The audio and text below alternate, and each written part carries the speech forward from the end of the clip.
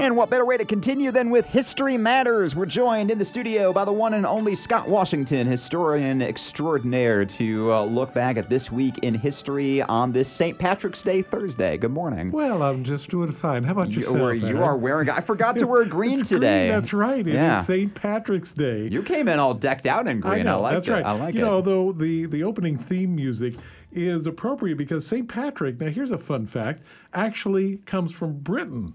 And then he is captured, sold into slavery, goes to Ireland, escapes, goes back to England, and comes back to Ireland, this time bringing Christianity to the Isles. But when you think of St. Patrick, well, he must have always been Irish. He wasn't. Interesting. He was adopted right. by the Irish, so which is one of those kind of fun facts.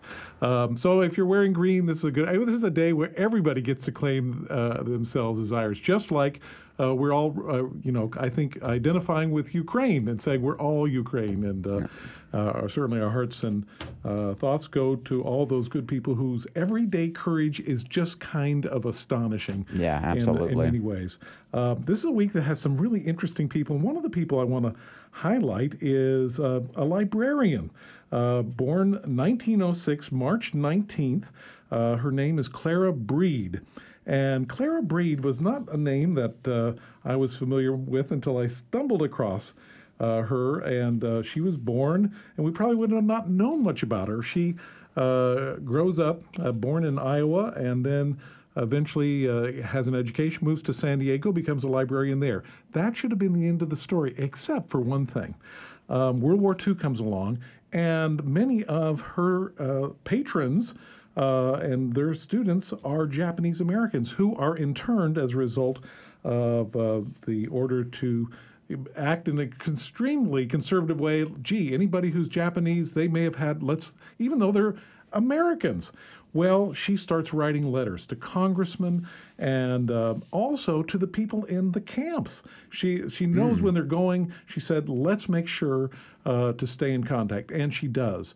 And so my hats are off to people like Clara Breed, a librarian who stands up for what's right. And during the last couple of years when so many things are closed, libraries have stayed open. They have been those bastions of freedom around the world and places where we share and we learn. So are those letters, do they exist today? Can we read them? They do. There's about 250 that are still existing that are available to be looked at, which is just fascinating that she just felt so strongly about what's right and what's not. And so it didn't matter. It wasn't about my country right or wrong. It was saying, this is something wrong that's going on, and I'm going to speak up. And that's sometimes what it takes to make a difference. Just one person, anybody can do this. And that's what we're seeing. The everyday courage of the Ukrainians is this everyday kind of like, well, of course, that's what I do, which is why I was admiring what Clara Breed, 1906 librarian, was talking about. Now, this is also because it is St. Patrick's Day. I have to mention another person born on the same day, March 17th, but a little longer. St. Patrick's goes back to the 4th century. This fellow was born 1912. That's the same year the Titanic sank. That's the same year that Kashmir Funk coined the term vitamin to say there is something that we need in our food. His name's Bayard Rustin. Oh, nice.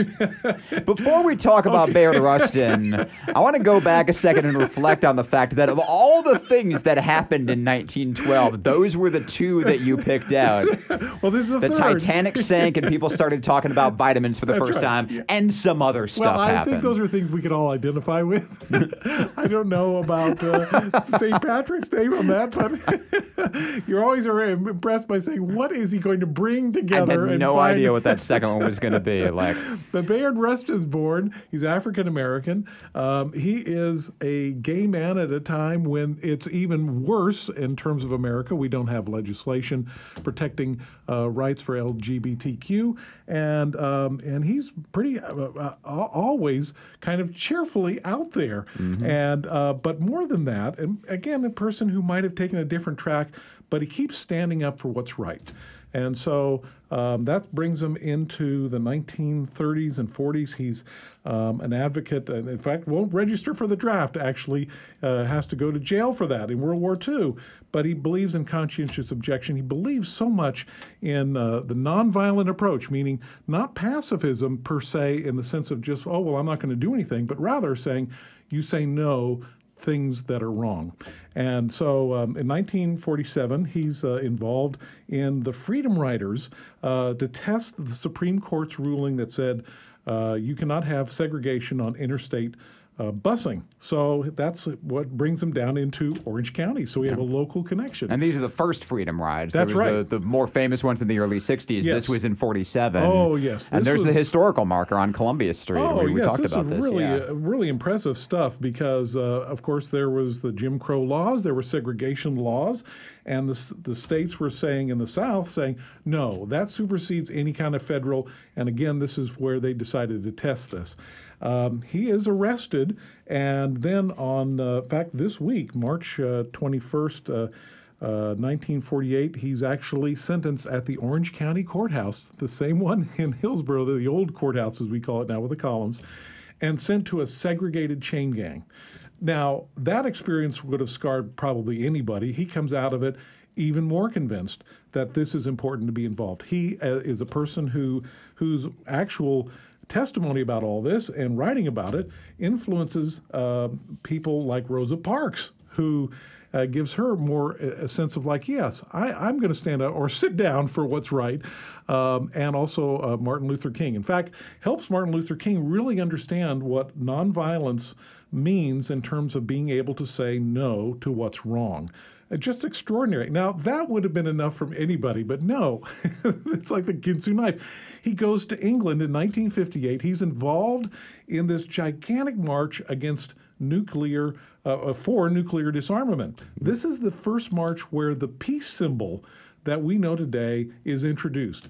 And because of his involvement, when that March on Washington happens, he's the person who's tapped like, well, who knows, who's had experience dealing with a large kind of event, and it's Bayard Rustin. How interesting. I knew he was involved in the March on Washington. I didn't know like what the story behind that was. All right. But here's where, the little rub, he doesn't get, I think time is helping to fill out his picture. Because he was gay. He got kind of he was gay, they said, marginalized no, in the movement. We can't have you in charge. We'll put you, you're effectively in charge because you have the experience. But there was a prejudice against that, even among civil rights. And this is the thing that I think marks Bayard Rustin, and why I lift him up this week is because he stands up for what's right. He's still, later on in his life, he's advocating for LGBTQ rights. Civil rights becomes his forte. Speaking with Scott Washington, History Matters. One more. What do we got? Well, I got to pivot. Like, if we always talk about the origins of things. So if anybody's ever been in a supermarket or gone to an airport, you will have used this item many times. All right, hang on. I don't know this one. A supermarket or an airport specifically? Tiny little bags of potato chips. No, that's wrong. So close. But very close. We'll give you that. Shopping cart. Actually, the fellow who invented this.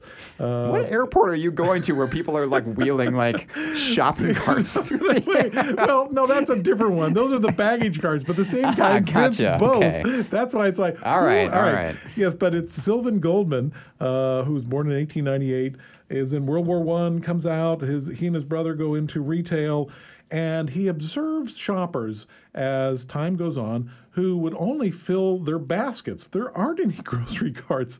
And so he puts together one. It looks a little bit like a folding chair on wheels. It doesn't catch on until they kind of start saying, look what it can do. He develops, patents it. In fact, the patent is filed on March 14th, 1938. And then it is granted. It takes a number of years, April 9th, 1940. So it's 6 more years, becomes a multimillionaire. He's the guy who also invents the luggage cart that's used. That's the key. So it's the person, not the invention. That's right. The connection. That's right. All right. We've gone the whole range from Ireland to Oklahoma to from golf cart. Well, not golf carts, but shopping carts. To everything. And that's how history happens, is people making a difference, speaking up for what's right, speaking up against what's wrong, and more importantly, saying, hey, there could be a better way. And that's how history matters. Scott Washington, thank you so much. Thank you, Eric.